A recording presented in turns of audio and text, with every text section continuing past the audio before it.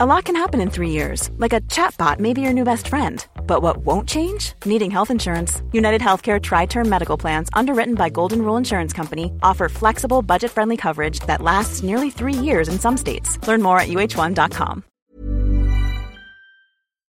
Can you see it? Did you know this?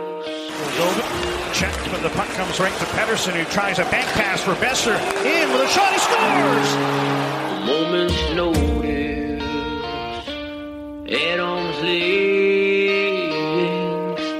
To the line, Hughes, scores!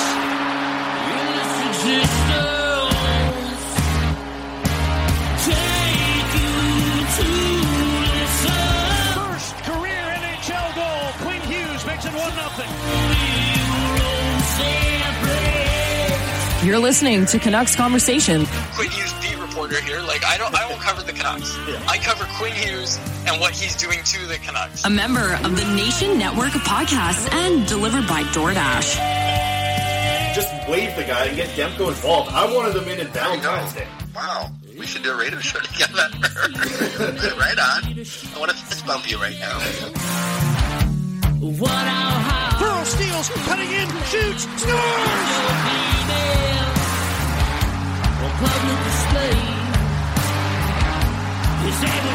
They slayed the dragon!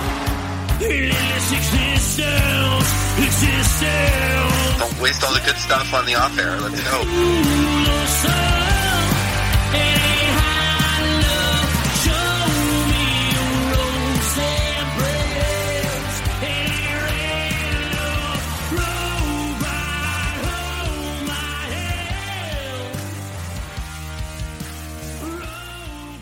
Hello, Canucks fans, and welcome back to another episode of the Canucks Conversation, brought to you by the great folks at Zephyr Epic. You can use promo code HOCKEYSEASON, capital H, capital S, all one word, Hockey Season. That will get you $5 off your order at ZephyrEpic.com, ZEPHYR, Epic, on all platforms. They also have a retail location in Surrey, so be sure to check that out. Zephyr Epic, follow them on all platforms. The best part, and I am so happy I get to say this again, the best part about Zephyr Epic, in our humble opinion, is that they ship free anywhere in Canada on any order over $50 from Sicamous to Stag Harbor. From Sicamous to Stag Harbor. You don't know how much I miss hearing your voice, Faber. Stag Harbor, by the way. Yeah, tell us. Fogo Island in Newfoundland. You're just making stuff up. Nope, Fogo Island in Newfoundland. 165 is the population. Wow. Of Stag Harbor, which remarkably, and I don't even know what this really means, but 91 of those 165, so a majority of people living there, are in what's called private dwelling, which I don't really know what that is, but that's what Stag Harbor is all about. And if you live there, you can, Zephyr Epic will deliver to you right there into Stag Harbor. I'm waiting for the day that someone from one of these crazy places like Stag Harbor is like, actually, Zephyr Epic said they won't ship to me. Nah, they got you covered. I'm in private housing. They don't let me. I don't know what that is. Private dwelling. So private dwelling. To me that sounds like they're in a cave. I don't think that's what it is, but to me it sounds like there's most of people who live in Stag Harbor are living in caves. Is that what that really means? I don't know. They're in private dwelling. Guy's like, I don't recognize any of this. I got 3 tidbits of information. I didn't look up what private dwelling is. That's right. That's old school reporting. That's what we do best. It's good enough. Yep. Good enough. All right. We're also delivered to you by the great folks at DoorDash. Ding dong. Attaboy. Use promo code CONVODD, capital C, capital D's, all one word, CONVODD. That will get you 25% off and free delivery on your first order with the DoorDash app. Does not get much better than that, folks. My name is Dave Quadrelli. I am so happy, so pleased. No disrespect to Harman Dial or Patrick Johnson. Well, first with PJ, you are quieter now. You are not yelling like I know that he said PJ that you made me insecure. Yeah, you're a little bit. I can hear you really clear, but yeah, you're being a little bit quieter on the mic. PJ wrecked you. Yeah, PJ hurt my feelings a little bit. Yeah. So a little bit of disrespect to Patrick Johnson, actually. But my name is David Quadrelli. I am extremely pleased to be joined once again by the man who built the place, Chris Faber. Yep, I am very glad to be back. Been a heck of a week. For people that don't know, I lost my stepmom last Wednesday. Went immediately over to the island to be there for my family, and my dad specifically, to be there with him. And it's been a heck of a week. It's going to take a while to get back to normal life. Life will never be normal after that. And it was a heck of a week. It's been a really good feeling to come back here to Vancouver and keep busy, be able to do regular things that I did in my life before that kept me so busy all the time. I'm excited to get back on the pod here and stuff. Man, I tell you, I've grown a lot. I've been forced to grow a lot over the past week, and it's been good. It's been really, really hard. I appreciated everyone reaching out. I know I didn't answer everyone, but I did read everything one night. I went through about 200 Twitter DMs or whatever it was, and a lot of them meant a lot, and a lot of people that reached out who were in similar, a lot of the people that reached out were in similar situations where they just lost a parent, they just lost a girlfriend, they just lost anybody, family member so close to them. So to read those, for people to be strong enough to send their support that way and let them know about their stories, I thought that was incredible. And without that boost, it would have been really hard for me. It might have broke me. I'm going to do things and get back to regular. I'm going to need to work on myself as well. I'm going to go to therapy. I'm going to, seek professional help because I think I need that. But one of the things I've also found is that I think I'm a very addictive person, which is really good in certain things because this quads, I wake up and I'm addicted to work. I never had to even set alarms to wake up to watch all those Pod Colson games. My brain was just so addicted that it was 2:45 and my brain would say, okay, you need to wake up right now. And I'd wake up and I'd watch those games and clip those things and little things like that. Or it was great to keep my mind busy. And that's what I'm looking forward to doing again now, getting back to normal and just keeping my mind busy again because, I've learned a lot about myself and it's been really good to get back to this. And even I want to make it good. I want to have a fun episode. So I need to laugh a little bit. I hope people are taking it bad. I am doing good. I'm struggling with a lot of things, but I'm doing good. But it was nice today, even picking you up and having you be late and, other little things on the way over to walk in and see your no and see him and chat with him and just all the regular things that we've been able to do. It was nice. What did I say on the way over here? I got cut off by a car on the way in and I was like, you know what? I even appreciate bad drivers now because it's that's something that's going to make me feel like I'm getting back to regular life. So yeah, this is going to be really good to do the pod. We had a great chat with Jack Rathbone. He's going to be on the show today. Ever since I've left, the Canucks have won every single game, which is wild because last thing about my stepmom was she always was so positive about the Vancouver Canucks. And I was looking back at messages between me and her and I'd be like, nah, they're not going to come back or no, they're not going to do this or no, they're not going to do this. Cause I had it beaten into me. She was always so positive about this team. And, it was pretty cool to see that they've been playing well. I'm not saying that that's because of her or anything like that, but it's just been, it's been a nice little tidbit on the side, I guess. It's been kind of fun to smile about because, it's been really good to get back to things and smile a little bit. I'll leave it there. We got a lot to talk about. We're coming off of a 7-1 win here where the Canucks were just ridiculous to watch, but that maybe not ridiculous in that aspect, just watching the Coyotes. That was not a good hockey team that they played the other night, but they took care of business and, keep continuing on to a playoff spot. Where are we starting here? I know that there's a lot to talk about, and I think, I know what we're going to start with. So let's start with, ever since I've been gone, what the heck has happened here with Alex Chason, who has taken a lot of heat from both of us here on this show. And I haven't been able to watch a ton of their games over the past week, but now everybody loves Chason. People are asking about statues. People are asking about Ring of Honor. What have I missed here with Alex Chason? Basically, Alex Chason has made Brock Besser expendable. No, I'm just kidding. But Alex Chason has played some very good hockey since you've been gone. And we were joking about this on the car ride over. I got to update you on everything that you missed because you kept up. You kept up, but you didn't watch every game front to finish. Who would expect you to? But it was nice to watch games and just not look at Natural stat trick? Yeah, like not look at natural stat trick every period and not like go back and rewatch games. I literally just like watched and just took it in. So that was kind of nice too. And yeah, so the chase on thing, here's the thing. Like the way that I saw the other night when he scored 2 goals there was like, oh yeah, he's doing the things where he goes and stands in front of the net and somebody puts the puck on his stick. But you were telling me on the car ride over here that like he's actually playing good at 5-on-5 and skating well, getting involved on the boards. Cause that's what I always thought at 5-on-5 he was more just a floater who had those things on the power play that were good. But yeah, what has changed with Jason that everybody loves him now? So here's the main thing that we've noticed, and Harmon and I talked about this a little bit. The Canucks power play has been like, I think they're up to 9th best in the league now, and I think their percentage is like 22%.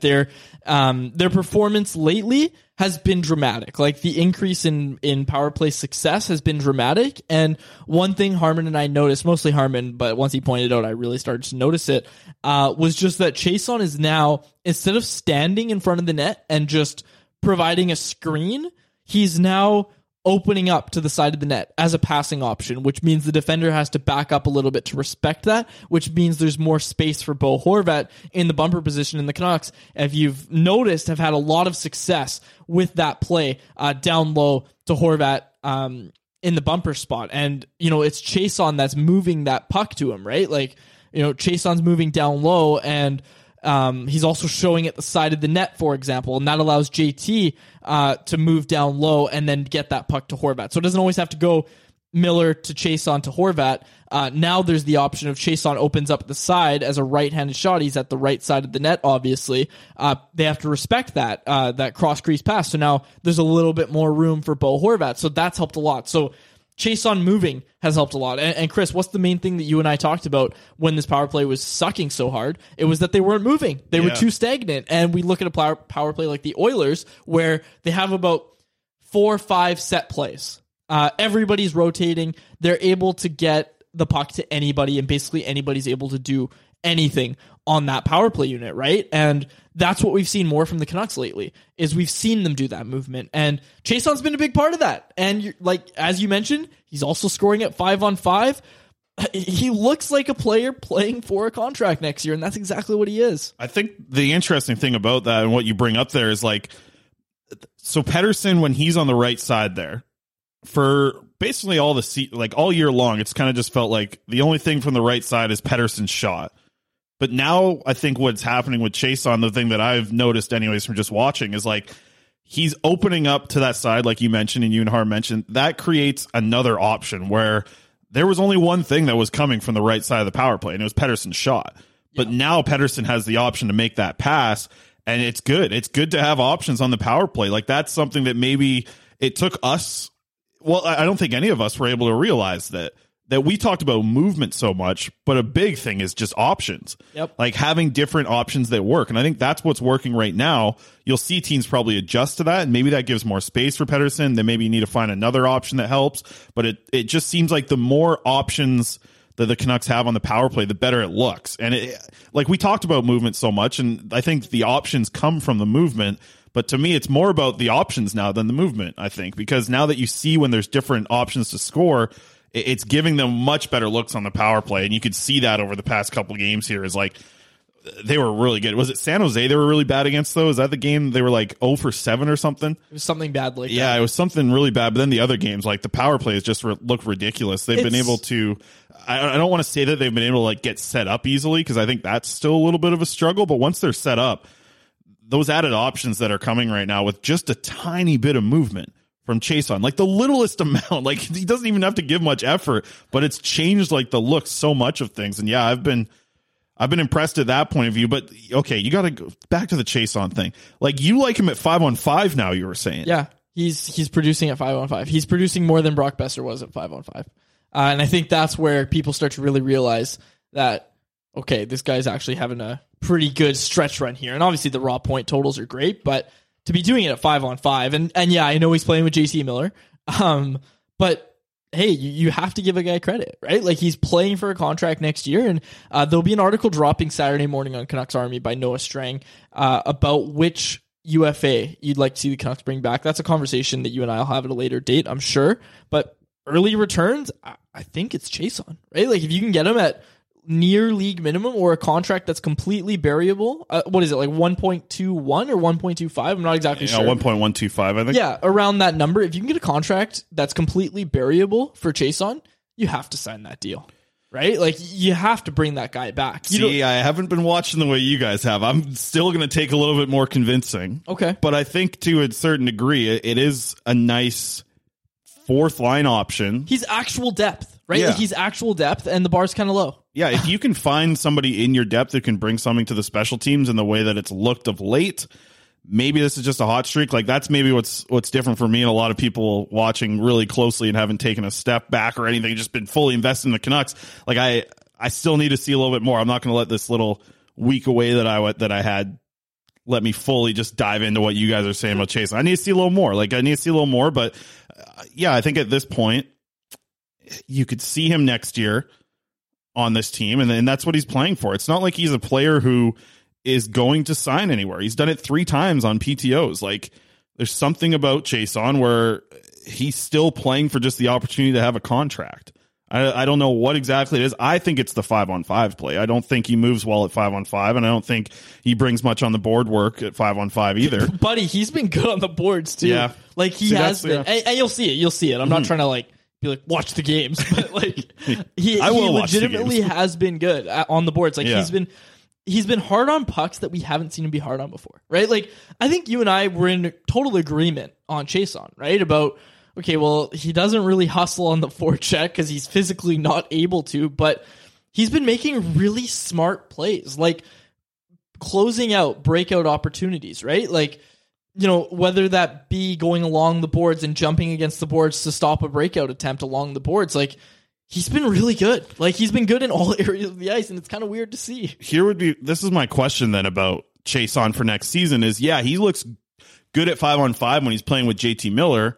Totally. But does he look good at 5-on-5 when he's back in a fourth line role? That's the main question. The way the lineup has worked, yes, he's been given an opportunity to come up, and maybe that's a guy that, you know, can be in the AHL that you can call up and play in your top 6 in a massive pinch. Maybe he's a better option than Sheldon Dries or Will Lockwood or Sheldon Rempel or even like Justin Bale. Like, maybe that's the boost that he has to your lineup is he can play in a top 6, but I don't know. I don't know if he can be an everyday fourth line guy at 5-on-5. Would you have believed me at the start of the year when we were talking about Alex Chason? I was like, you know what? By the end of the year, we're going to talk about him being a potential top 6 call-up. Yeah, I don't believe it. So, like I said, keep watching. I'm going to keep watching. I'll keep, it's been nice to dig back into some more deep numbers and stuff like that to understand things. So I'll keep doing it. I'll keep giving you a chance.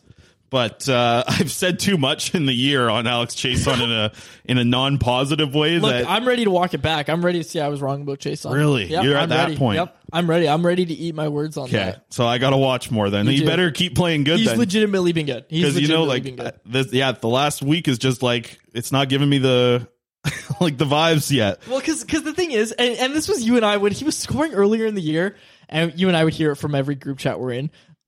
We would say like they were lucky goals. Like they were like, he's standing in front of the net and it bounces off his knee or something. Like it was Pedersen putting it directly on his blade. He didn't even have to move it. But like that JT Miller one where he did put it on his blade, Chason buried that. Not even just like making the play to bury it at the end. You could see Chason be smart enough to like have that really good direct movement towards the net. So like I'll give him, like, you have to give him credit for that. Him and Miller were both aware of what they were going to do and how they were going to make that play happen. And Chason was the one moving to get himself into that spot. So absolutely, if he plays like that, absolutely he can be around next year. Sometimes half the battle is being smart enough to play with good players. Yeah. Right? Like, very true. Yeah. Look no further than a guy like Alex Burrows, who was just really smart and was really but was willing to work too. Totally. Like you have to work. And I think that maybe Chason has been in the last 2 weeks. Sure. But that's to say, if you can get that type of, not even production, but just that type of play in a fourth line role, I have all the time in the world for Chason. I just haven't seen it in the fourth line role, which is where he should be. Fair. If he can do that and these type of things on a fourth line, hell yeah. Absolutely. I'm there for it. Is Alex Chason the next Alex Burrows up now at CanucksArmy.com? No, don't. All right. The other thing you missed, Vasily Podkolzin. Well, that's you know what? Playing so good right now. Really good little transition there, because that's the thing that also was annoying about Chason was like we wanted to see Podkolzin play the net front. And did I see that at a couple games? He has been. He's been on PP2, and he's been doing a good job. Yeah, so did I see him on PP1, though, at one point? Like, were they rotating Chason and Podkolzin during one of the games? Not that I remember. Okay, it might have just been I don't watch Podkolzin as closely as you do, so maybe I missed it, but not that I recall. Putting up a picture of him as a 4-year-old the other day when he scored his second goal.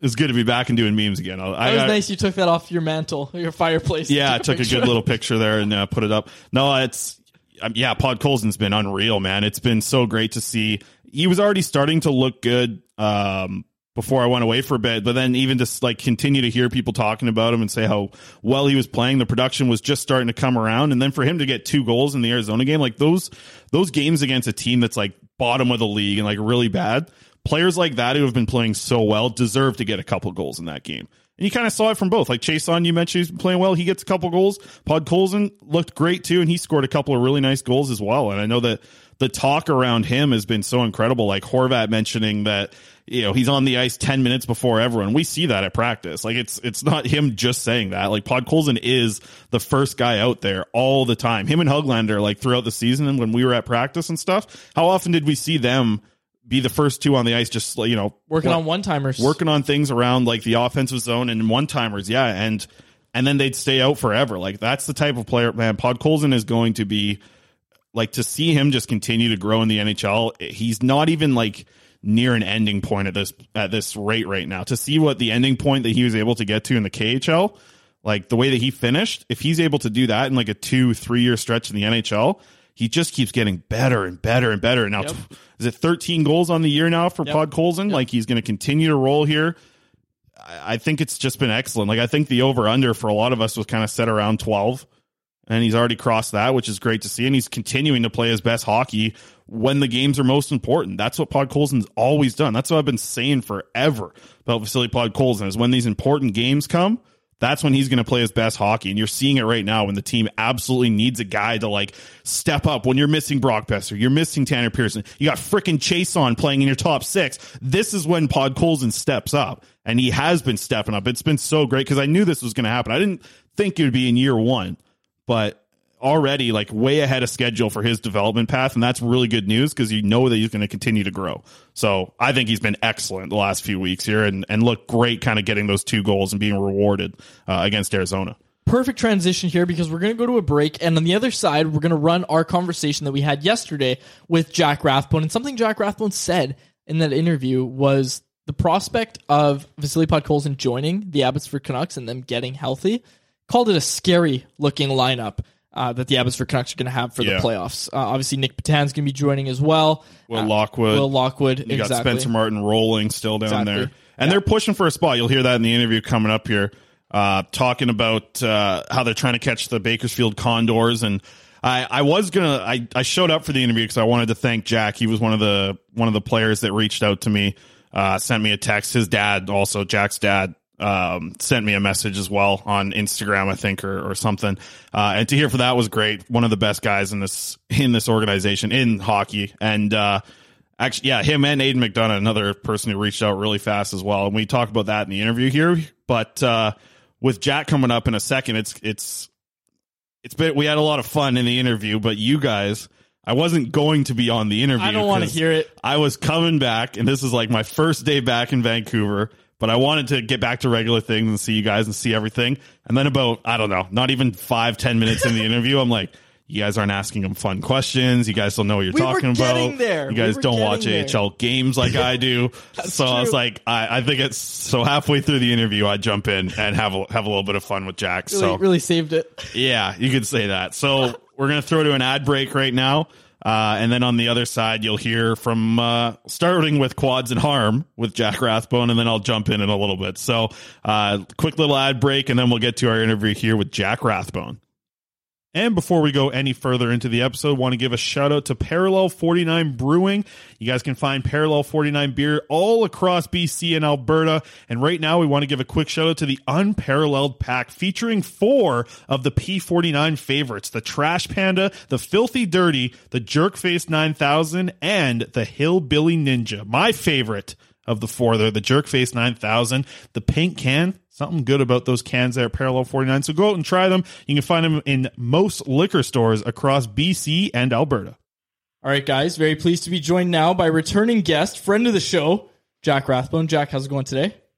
Good. Yeah, thanks for having me. Yeah, we're very excited to have you back on. Just wanted to ask you about your season in Abbotsford as a whole so far. Like, you come into the year, you make the team out of camp, obviously, and then you go down to Abbotsford, and you're kind of the guy in Abbotsford. How have you kind of adapted to the challenge of that and just, what you've made of your year as a whole in the AHL this year? Yeah, I think it's been a lot of fun. I think it's a lot of that goes just to the environment that we have down here, the coaching staff, the group of guys we have, and the fact that we've put together a pretty good season, obviously clinching playoffs and stuff. So I think it's been a lot of fun, and hopefully continue that leading in playoffs here. And for you personally, like what did you learn from your time in the NHL, and was there anything that you took away from it that you were actually able to go down to the AHL and say, okay, I'm going to go work on this and I'm going to get better at this? Yeah, I think obviously proving a lot to myself, making the team out of camp, and then obviously no one ever wants to get sent down, but I think it was pretty good for me in my game, just being able to come down here and work on some things, and obviously kind of went down there with a plan, talking to the old management, old coaching staff when I did get sent down, just coming down and kind of looking at it, taking each day with the mindset that you want to work to get back up there as soon as possible. And I think I've done that. It's been a fun ride doing it. And yeah, you mentioned you get sent down. What's it like being a player who, you obviously got sent down and had a plan from the old management regime? What's it like when there's a new management regime that comes in? Because obviously you've never experienced anything like that before, but what's it like when that's what happens and there's a new management regime that comes in?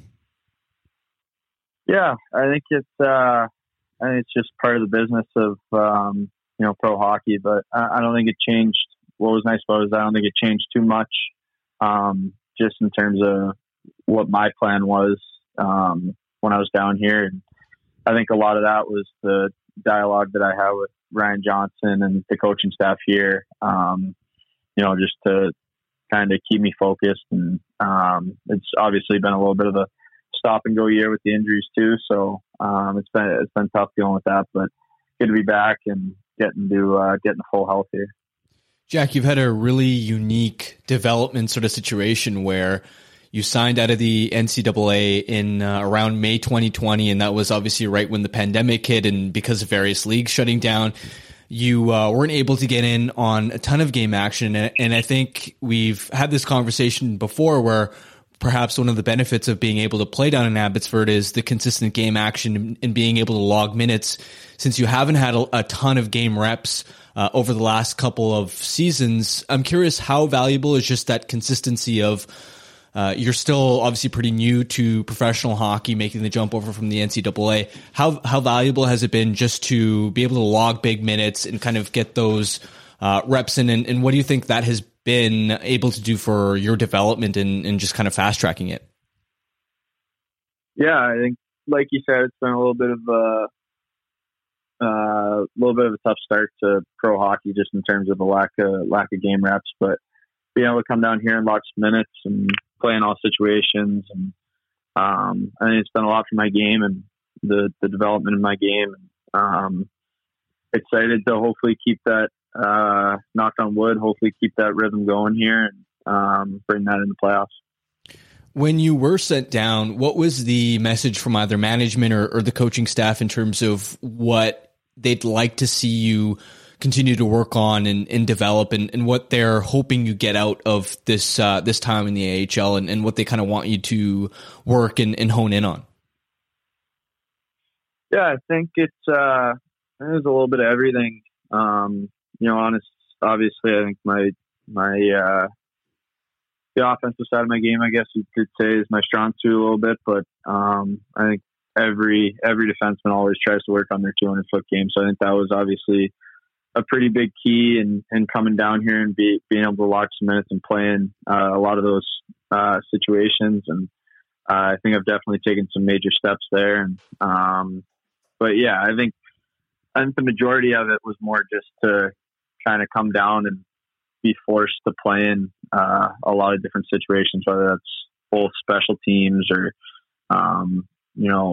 the last minutes of a period or something like that. So I think those are opportunities that I, towards the end, kind of wasn't really getting up there. And I think they saw something valuable in me coming down here and being able to work on those aspects of my game. And I think it's definitely been good for my game, over the course of this year.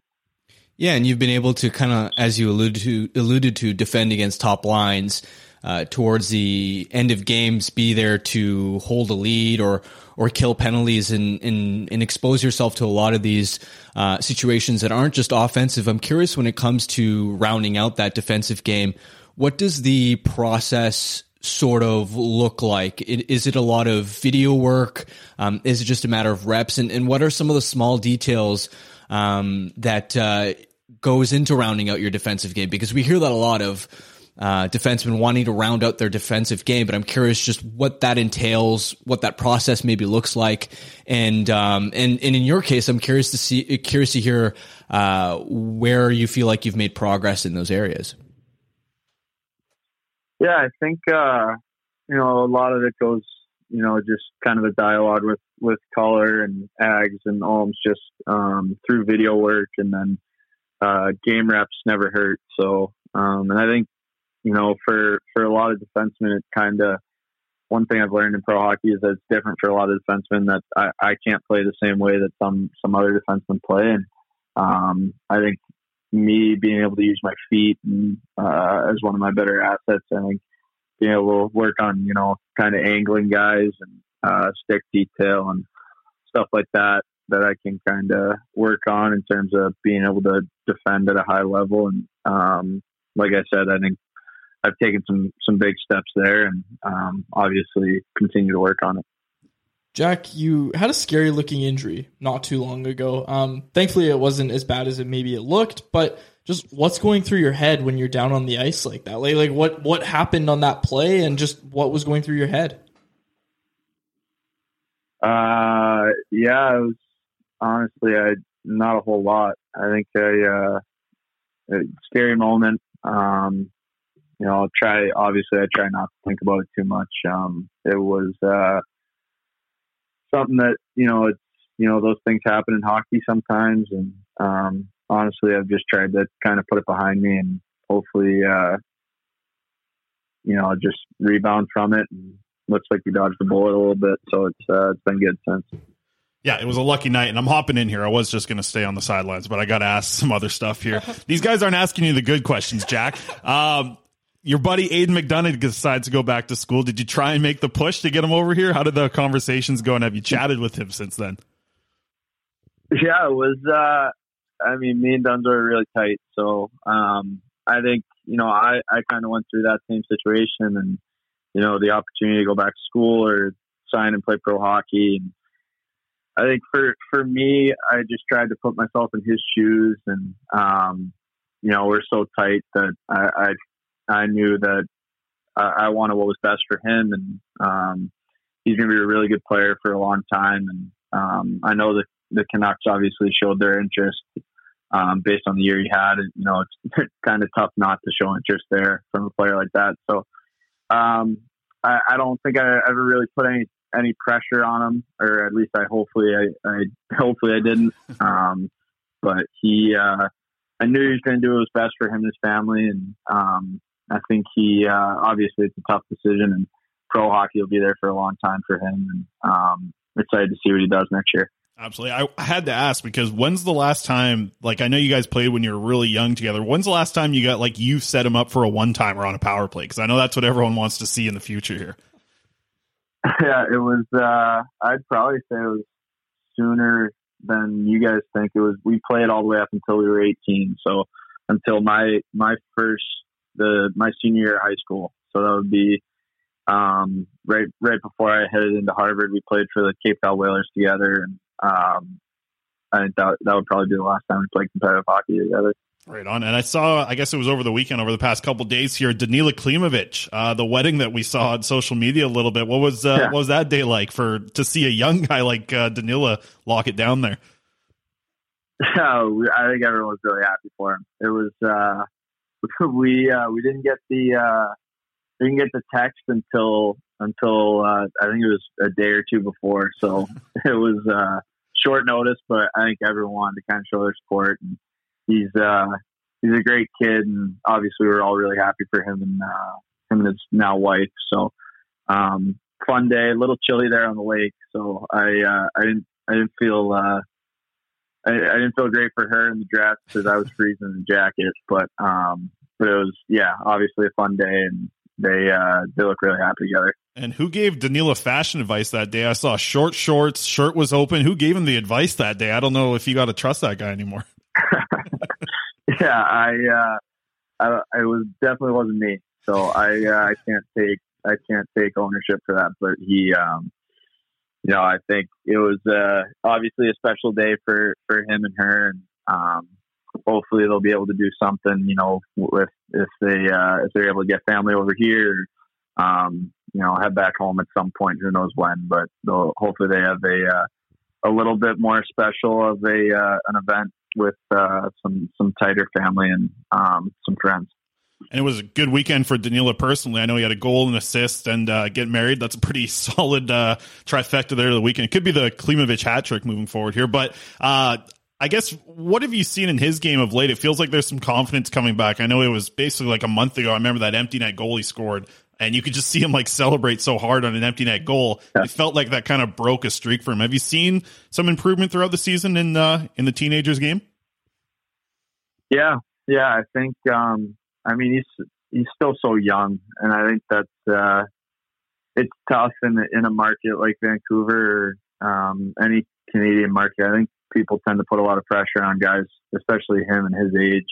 I don't think people realize that he's 19. So I know if you were to stick me in the AHL, what would that be? 4 years ago? It's a really tough league to play in, and I think he's done a great job. Honestly, I'm really happy for him and the strides he's taken, and he's a great kid. And I think it's really bright future for him. But I think that's one thing that I definitely realized and try to talk to him about is that it's a lot of pressure and kind of just I think now he's starting to gain confidence with every game, and the way he shoots the puck and how big and strong he is, and there's only some big things to come for him. Yeah, no, we see all the raw talent in practice. It's going to be really fun to watch him develop it and in games here. How's his English coming along? Is he listening, understanding some jokes and things like that now? Yeah, it's actually, I think it's really good, or at least he's starting to take some strides. And it's definitely, I know if it was me on the other end, I think it would definitely be tough. Obviously learning two languages, but he seems to be dealing with it pretty good. And, I know Artie was helping him a lot when Artie was here. And, I think, I think it honestly might be a little bit good for him that Artie isn't here to facilitate everything. And, he's kind of forced into a little bit more English, unfortunately, but he's been great with it and, definitely getting better. Awesome. Well, final one from me before I pass it off here. So you guys are in a push right now. I know that you guys clinched playoffs about a week ago now. It's been, and you guys are getting a chance now to host a playoff game in Abbotsford. You got to kind of chase down Bakersfield a little bit. You got the game in hand. You guys are 2 points back right now. How important would that be? Not only for this group, but for Abbotsford out there to be able to host that 3-game, sort of like a play-in series to start the AHL playoffs. Yeah, I think it'd be huge. I think, you've seen it the past few weekends, just the support that we've been getting and the passion that's starting to grow, just from the hockey community in Abbotsford. So it's, I think I know we appreciate it every time we bang it out at the Abbotsford Center. So it's been a lot of fun to play in front of them. Like you said, kind of just trying to chase down that home ice. And Jack, just before we wrap up, we've been following Spencer Martin's season. He's taken big strides this year in Abbotsford. How happy were you for him when you saw him sign that 2-year deal? Yeah, I think everyone was really happy for Spence. He's he's been an absolute rock for us back there. And, it's awesome to see guys get paid. I think he deserves every penny he's getting. So he's a really special goalie, and I know I love having him back there to bail me out. So it's been a lot of fun playing in front of him. I was talking to Curtis not too long ago about Spencer, and Spencer was in a situation where he came in as the third string goalie, and Curtis just said that he never really made it about him, and he never really sulked. He never really, brought any attention away from other guys and put it on himself or anything like that. And he was always good in the room. Is he a good teammate? And you saw that all year long with him, even when he was in a tougher situation at the start of the year? Yeah, I think he's just such an easygoing guy and such an easy guy to get along with. And you could always see the quiet confidence that he had, especially, obviously off the ice, but on the ice, I think just he never looks out of place. He never, looks out of position. He's just so calm and kind of collected with his game that gives guys like me a lot of confidence playing in front of him to be able to make plays, and knowing that he's back there to bail all this out is something we definitely don't take for granted. And Jack, just to kind of wrap up here, you guys are going to get a little bit of a boost going into the playoffs as well. Vasily Podkolzin has been papered down. Will Lockwood will be able to rejoin you guys. Nick Patan, and not to mention the guys that are coming back from injury on your squad already. You guys are feeling confident throughout basically since the year turned over to 2022. But how much stronger can this team be when you guys get to playoffs in a couple of weeks here? Yeah, like you said, it's pretty scary, looking at that lineup of what it could be. I think it's just a matter of everyone trying to stay healthy leading up to that, and obviously make a push so that love to play on home ice with a roster like that. It'd be pretty fun, and like I said, a pretty scary lineup to face in that first round. So it's cool to look at, and I think we've had a lot of guys step up in their absence. So a lot of credit to our team, like you said, since kind of the year turned over. So it's been fun.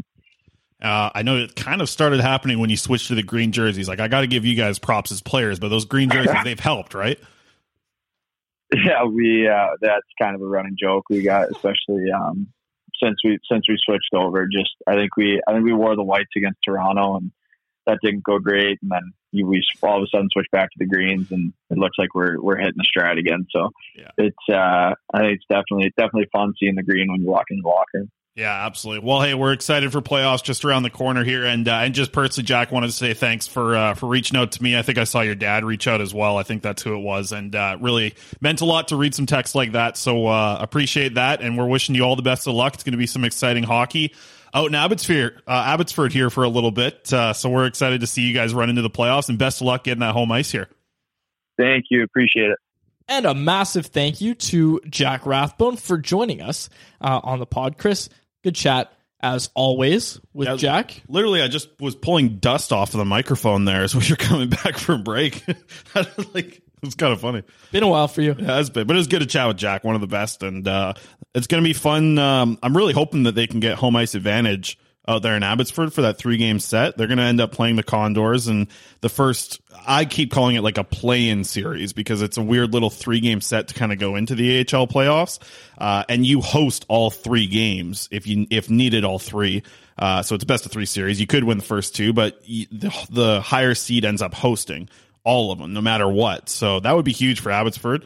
Little 3-game series. And I know they're pushing for it right now. I'll definitely be keeping up with my AHL squad here in the next little week and keep everyone updated on if we're going to have some playoff games that early out in Abbotsford. And then if not, they got to win that series. You'll get home games after that for sure. So good stuff from Jack there. And I know they're excited to get that AHL squad together and get into the playoffs and get rolling because it's a hot team. And he mentioned it.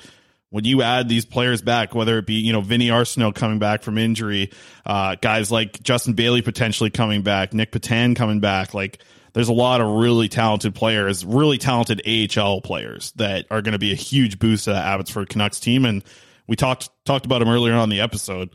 You get Podkolzin down there killing penalties, playing power play time, just a big boost for him going into next season. And man, now that I think about it, the way that Podkolzin's playing right now, is there a good chance that he's the best player in the AHL playoffs when you get to that point? Seriously, like the Absolutely. way that he's playing in the NHL and creating and getting offense, and like to give him more minutes and more time and more special teams, like he could be the best player in that series, which Absolutely. is great news for a guy who's 21 years old. For sure. And like I said, like, you know the AHL better than I do, but from what I've seen, he could be the best player in the AHL playoffs. Yeah, no, I think so. That's going to be a lot of fun to see that get rolling out there. So good stuff from Jack as per usual. Yep. Okay, let's get to our poll question. For those that haven't heard, Bo Horvat, we're recording this on Friday afternoon, early afternoon. Bo Horvat not at Canucks practice, ruled out for Monday's game against the Dallas Stars. Not a great sign. There's a chance he's out longer term. Ian McIntyre of Sportsnet kind of alluded to if it's a break, he could be out for the playoff race. If they make the playoffs, he could still be out. We really don't know what it is with Bo Horvat yet, but ruled out for Monday's game. Not a great sign day to day right now. So our episode 254 poll question brought to you by locally owned Atlas Goods. Go to atlasgds.com and use promo code CC15 to get 15% off your first order of the absolute best pork rinds that come fresh out of your microwave or air fryer. Go check out atlasgds.com. Canucks just had their gender equality night. This is a locally owned, proudly female-owned company. Yeah, excellent stuff. And it says that on their website. We've met the owners a couple times now, and extremely nice people, really good people as well. Yeah, right out of Surrey. Yeah, no, it's good stuff. Yeah, to the poll question here. Yeah, I gotta read it. I didn't even read it yet. Okay. Sorry. Do you still believe in the Canucks' chances without Bo Horvat? Obviously, we're alluding to playoff chances. 28% of people say yes. 38% leading the vote say no, 19% say I never believed, and 15% say I'm angry.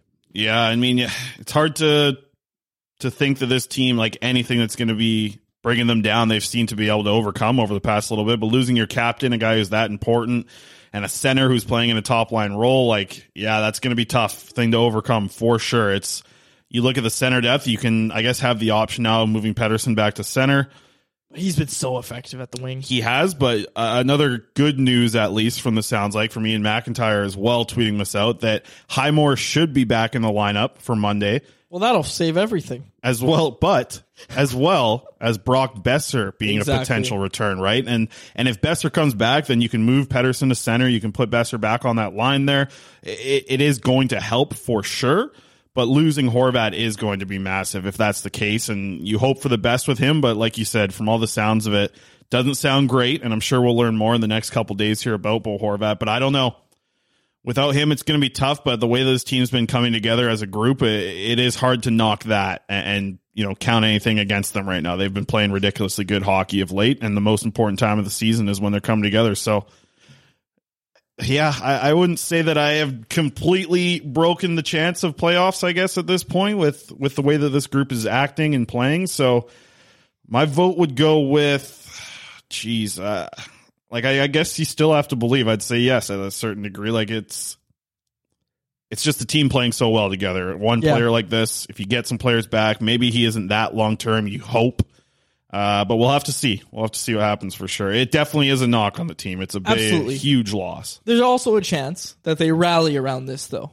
Kind of like a let's win it for Bo mentality. So we'll have to see what happens. I quickly wanted to get this in because at Canucks practice today, Bruce Boudreau was mic'd up for sponsors, and I believe it was an open practice today at Rogers Arena for guests. Did see some tweets this morning of people in there watching it. So, I guess it was an open So IMAC tweeted this out. Boudreau mic'd up for practice, open to sponsors and guests, and he's not happy with the Canucks at the moment, which could be interesting. Next tweet from IMAC. Boudreau ends forechecking drill, calls team together, says that didn't go as well as I'd like, chuckles in the crowd. So I'm curious, was Boudreau mic'd up and it was playing on the sound speakers? Yeah, because that's hilarious. Geez, I would have tried. What a practice to miss. We should have been at this one if this was the case instead of here recording. Yeah, that would be strange. That's content, man. I feel like somebody was there with the mic ready to drop darn over any time he dropped an F-bomb, because we've seen him at practice when he's fired up. would have been hilarious then to have like a mute button that also played darn at the same time. Get a dump button. They had Boudreaux in recording darn, frick. Yeah, it's like a 7-second delay like we have at Sportsnet there. Like, oh, man. That would have been hilarious. So, yeah, that's cool. There's more. So Boudreaux said to the players, I understand fatigue. Our minds were somewhere else. Let's wash away today, but tomorrow, come ready to practice full bore because we've got the biggest game of the year on Monday. And Chris, it is hard to disagree that the biggest game of the year is Monday against Dallas. There's potential for bigger ones later down the stretch. We've looked ahead at the schedule a bit. We'll get into that in a future episode. But Monday against Dallas, that's a huge game for this club. Yep, it's got to be that. Basically, every game for the rest of the year for this team. It's good to have this team play exciting games, obviously, this late into the season. And with a few days off here, like no games on the weekend, it sets you up to just get yourself as psyched up as possible for this game here that's coming up on Monday. And it's going to be a massive one. I think it's like a 7:30 start as well. There's just a lot there for the Vancouver Canucks to make this the biggest game of the year. There's a lot of things that they can build on, whether it be how good the team's playing of late, potentially the loss. Well, it sounds like for sure the loss of Bo Horvat for Monday's game anyways, but you might be able to get some bodies back and be able to rally around it. But yeah, massive game. We know that standings are like Vancouver's chasing Dallas. They're chasing LA as well. Like there's a route to do it. It's going to take them to take care of business. And I know even hearing Boudreaux talk about it in recent weeks about like, oh yeah, but like I went on this 12-1 run with Washington, I believe it was, to get into the playoffs. And I was like, yeah, that would be crazy if he did it again. And it's almost happening again. Like this is a guy who's been around the NHL and understands it. And to have this type of coach be the guy leading this group of players, it is incredible to think how important Bruce Boudreaux has been. And I feel like the last time we recorded, we were talking about the future of Bruce Boudreaux with this team. He keeps this up. Like, I don't know how they can get away from him. If they make it to the playoffs, you cannot run the risk. And we'll talk about this, I'm sure, later dates as well. Yeah. But you cannot run the risk if you're the Vancouver Canucks. You simply can't, of Boudreaux doing this. And when I say this, turning this team around, getting them into the playoffs. If that actually happens, sure. You can't run the risk of your fan base loving him and, the Bruce there it is chance, all that sort of stuff. You can't run the risk of actually making the playoffs here. Then you come back next year with a new coach and the team is slow out of the gate. You can't run that risk. Even if they get really close and they just pull off this thing at the end of the year where they can be proud of how they played at the end of the season, I don't think you can, because like think of the leaders that this team has lost, with obviously the big free agency of Markstrom, Stetcher, Tanev all leaving. Like now you have a guy who's been able to be the leader that I don't think we saw from a coaching staff prior to Bruce Boudreaux. Like him be able to be a leader to everyone and be able to know how to but be able to work with big personalities like JT Miller, like Elias Pettersson, like different personalities, but still both really big personalities. And those are the guys leading your team. To have him be able to be that leader for this group, I don't know if they can, like how they bounce back from that. It's too much of a risk. I think it's too much of a risk. It absolutely is. And for a team that's we've seen them get crushed from losing massive leaders to the room, I don't think they can get rid of Boudreaux. Like unless they already have the perfect guy set up, and that's or if he exercises his option, right? Yep, that's true as well. Yeah. Okay. Quickly before your prospect report, quick thing on OEL I wanted to get up. I posted this article on Friday. It's up at CanucksArmy.com right now. Basically talking about Oliver Ekman-Larsson and how, based on his contract, I don't know if teams around the league view him as a net positive asset. And, the Canucks have made it clear that they want to clear up cap space. And they want to get rid of their bad money. They did it with Travis Hamonic. All indications are that they'll continue to try to do it this offseason. Names like Jason Dickinson, Tucker Pullman come to mind. Continue to try to move that bad money while also at the same time they do what they feel is like getting better. You saw that obviously with Hamonic, clearing up some cap space and getting Dermott, who the club views as a better defenseman than Travis Quickly, Hamonic. Dermott, I haven't been able to keep an eye on him, but what's pretty good. Last week? Pretty good. Continued to build off that good first week. He's been good. Yeah, no complaints about Dermott. Good. As just a third line guy, is that still what you're thinking, or is there potential for top four? You can see the potential for top four. It's just historically he's always struggled against top four competition, so I don't think you want to go into next year saying, oh yeah, he's good. But I also think if they are out of the playoff race at any point this season, you've got to try him in some top 4 minutes, right? Like you got to try him against tougher competition. He's been fine though. Like he's been absolutely fine. So the thing I want to get in on OEL, I think internally the Canucks really value OEL's leadership. I think they value him to the point where, and again, this isn't to rehash the whole don't pay premiums for veteran leadership. They value him to the point where when you weigh the options of what they're going to get for him on the trade market, it's just not worth it, right? Like, yeah, the cap space would be great, but what are you giving up to get out of that OEL contract, right? I think they think internally that he's going to age similar to Alex Edler, and he's going to restructure his game similar to how we saw Alex Edler do.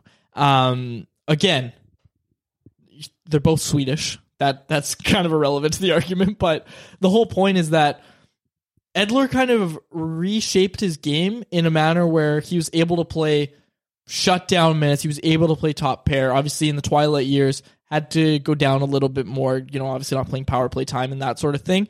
But I think they view OEL as somebody who can do something similar and kind of reshape his game. And we've already seen signs of that, right? And he's still got it when he needs to step in and be a power play one option, right? Like, he still got it. He filled in just fine for Hughes. Yeah, he can still move the puck well, too. And you know what? Like, I think we were talking about this on the drive over here, was like, there was so much worry about him, like his hips and his knees or all these injuries and surgeries that he's had that was going to really limit him this year. And his mobility in particular, right? Exactly. And I think we haven't seen it. Like, I haven't seen it consistently enough to worry about his skating not being good enough. Like, how often did we see Olli Levy in the tiny sample size of Olli Levy get absolutely burned? Like, I still remember him getting burned by Milan Lucic. Like, Milan Lucic being able to have enough speed to get right around Olli Levy and go straight to the net. We haven't seen that with OEL. Like, it hasn't it's probably happened a few times this year, but not enough for me to know and worry about it. So I think that, yeah, you have to just hope that he's going to be able to continue on his way of just being able to develop into a player who can play shutdown minutes, can be a second pairing, can be a guy that does take a little bit of pressure off of Quinn Hughes of worrying about things. And the way Quinn Hughes continues to play and develop and be a better defensive defenseman and get time on the PK, like everything, to me, I'm going to have to think about this a little more, but I do think that, like, Quinn Hughes is the MVP from the way that he's been playing a lot. Like, it wouldn't shock me to look back at this season as a whole and think of everything and every week, like week by week gone by, about the Vancouver Canucks. Quietly, almost, you could say, Quinn Hughes has always been there for this Vancouver Canucks team throughout the year. When they were bad, when they were good, on the power play, now on the penalty kill. Like, I don't think it's that much of a stretch to think that Quinn Hughes should be in the conversation, at least for MVP, because obviously you have Thatcher Demko, who's been there every night. And you have JT Miller, who's putting up a ridiculous amount of points. But to me, like, a consistent good play on the back end doesn't happen for that Myers and OEL pairing without having Quinn Hughes be able to really carry the weight. And look at the partners he's played with. Like, it, to me, at this point, and I have to think about this a little more, but I'm fine putting that out there right now, that my MVP is Quinn Hughes. Wow. Okay, when we have a MVP debate later, we'll have to argue for sure, because I think it's Demko. I think that's a layup. Yeah, I have time for it. I have time for your argument for sure. And we'll definitely have the argument at a later date. Yeah, and with Quinn Hughes, like, that's the thing, is like, he can be better if you find him that guy.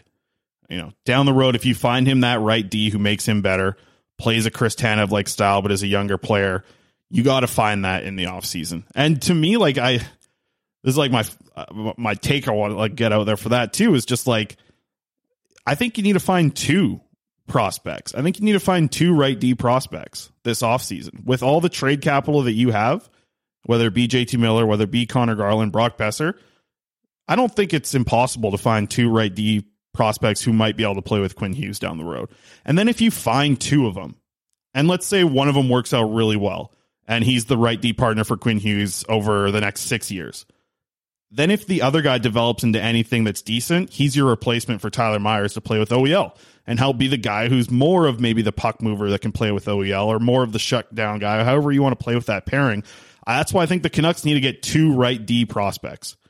I've obviously thrown out a lot of names, and we'll cover a lot more names, I'm sure, into the offseason about players that could be available for trade, but we'll get into all of that into the offseason. But that's, to me now, like I've been saying it for a few weeks on this show, was that the number one thing that the Canucks need is a right D partner for Hughes. To me now, it's two. You need two of them. And you can do it. You have the draft capital to do it. You need to move things around. You're going to have to see players that you love get traded probably. But to me, that's the biggest thing now. Find 2 right D prospects that have a potential to play with Quinn Hughes, because your organization just needs that so bad. I agree with you. So to close out the OEL chatter, obviously posted the article, but the main point was just based on his contract, based on all of the factors. OEL is going to be here basically for the duration of his contract, I think, and I think the Canucks are just fine with that. They would obviously prefer if Jim Benning didn't pull the trigger, like the rest of us and like every Canucks fan out there. Probably hope that Jim Benning didn't pull the trigger on that deal, especially in retrospect. But Canucks are, I think, okay with what they have in OEL right now. So, prospects report to close this out, I want to do Chris. one last thing about OEL here. And this is OEL related, but I know you'll like this. It's not a perfect stat, but the top plus-minus player on the Vancouver Canucks is your man, Tyler Myers. That's right. With a plus 19. And you have to give that pairing props, because who would have thought that at the start of the year? Nobody. I did. You did. You were the only person of the 1.5 million people that follow the Vancouver Canucks on Twitter that was saying that. So give props to your boy there, Quads. And I'll do a little prospects report. Obviously, I haven't been following it as close as I'd like, but I did dive into it a little bit to see that good news about the U20 Swedish players that I like. I like Jonathan Meyerberg. I like Lucas Forsell. Both of them getting an opportunity to play in some friendlies with Team Sweden here. That first game was on Thursday to see them play. They also played on the Friday. Jonathan Meyerberg had an assist on Friday. Really good. Like positive step in the right direction for those two to be on the World Junior team. Maybe not this summer when they re-up the World Juniors. That's still going on, right? Yep. The World Juniors happened this summer? Yeah, okay. yeah. So that maybe not on that team, but maybe the team in December. Really good news that they are both. Like I wasn't expecting to see both of their names on that roster for some friendlies. But to get that chance to play some U20 games with Sweden, really good for the Canucks 2 picks from the 2021 draft there, the Swedish guys. And I think Lucas Forsell is the one I think you're going to end up seeing. I do think it helps Meyerberg that he's a right D. And to see him put up a point in the second friendly with the U20 team, really good step in the right direction. He continues to play good. You might see 2 Canucks on that Swedish World Junior team, which would be huge, because I think if you look at it maybe 4 or 5 months ago, you might not expect that. But they're both trending upwards. So really good for Meyerberg and Forsell there out in Sweden. Get an opportunity with the U20 team. Good stuff as always. I said I would read the results of the Canucks Army Reader's Choice Awards on this episode, but I think we'll save that. They're still coming in too, right? Still coming in. Okay. But I think I was going to publish the results on Saturday. All so right. I might publish them on Canucks Army, and we'll just go over them quickly on the midweek episode. All right, final thing I want to say before I'm done here. No more. I'm not going to interrupt you. I'll let you do your closeout, but I just wanted to say thank you to everyone so much for reaching out. Everything, every reply that I got, every message, or even just people that maybe saw a tweet and had a positive thought. Like I felt all of it. And thank you to everyone so much, like from the bottom of my heart, for all the support that's gotten through. My girlfriend has just been there and just been the most amazing person over the past week. She's been there every step of the way for me, for me to cry to her, for me to talk to her, for everything. My girlfriend has just been amazing, and the family supporting us right now, family coming together. It's been, without the support, it would have been impossible to do. So from everyone on Twitter to my family members to my girlfriend and you as well, Quad, seeing you was really good that first day. As much as you annoy me, it was good to see. I was really excited to see you and Harm and everybody. So it'll be good. Everything's going to be good. And it was nice. Really good. I had felt like it was really fun I haven't felt this good, like going through this podcast, being back to regular stuff. So that was awesome. And thanks to Jack Rathbone as well for joining us there. I'll let you do your little, I don't know, you do some stuff. I can't even remember how you close out. I was going to say, it's good to have you back, buddy, because the prospects report when you were gone was, all right, guys, so here's how the Spencer Martin contract affects Mikey DiPietro and Archer Seals. Yeah. Obviously, so final thing. So I did listen to the you only episode. said this on the Patreon. So I did listen to the episodes when I got some time to myself, basically at the end of some nights. And then I listened to the most recent one on my ferry back here, but I still didn't listen to the Kevin Woodley interview. I skipped the whole thing. So Woodley, I'm sorry. Even as much as I enjoyed listening to the pod, I still skipped whatever 25 minutes it was when you guys had Kevin Woodley on the show. I wasn't ready for goalie talk at the time. Yeah, you were like, I'm already sad. I can't listen to this. I can't listen to this stuff right now. I took a hard pass on that. So, but Fair I'm enough. glad. And yeah, thanks to PJ and Woodley, I guess, and Harm and you guys for stepping up and keeping the show going for people. Because yeah, like we said, man, good to get things back on back to normal. Yeah. and move forward with it. Like we said on all those episodes, we love you. Our thoughts are still with you and your entire family. Just crazy what happened to you, and we're happy that you're back. Yeah, I love you too, man. I love everybody that the love was great. I love everyone for the support. Like I've been throwing around the love word a lot lately, but like I think when something happens like this, you realize that how much you love things and people and support and everyone. So yeah, thanks to everyone for that, and to you too, Quad. So sure. Good job keeping Canucks Army afloat without my articles as well and stuff. It was tough, man. I know. Yeah. You showed me the numbers. You guys need me. I'll be writing soon. Yeah. Bring that into your contract negotiations. Yeah. Okay. For my co-host, Chris Faber, so nice to say that again. My name is David Quadrelli. Thank you so much to everybody for listening to another episode of the Canucks Conversation. Thanks for listening to Canucks Conversation, Delivered by DoorDash. Hit the subscribe button to never miss an episode. How about keep it to a thank you, Jim?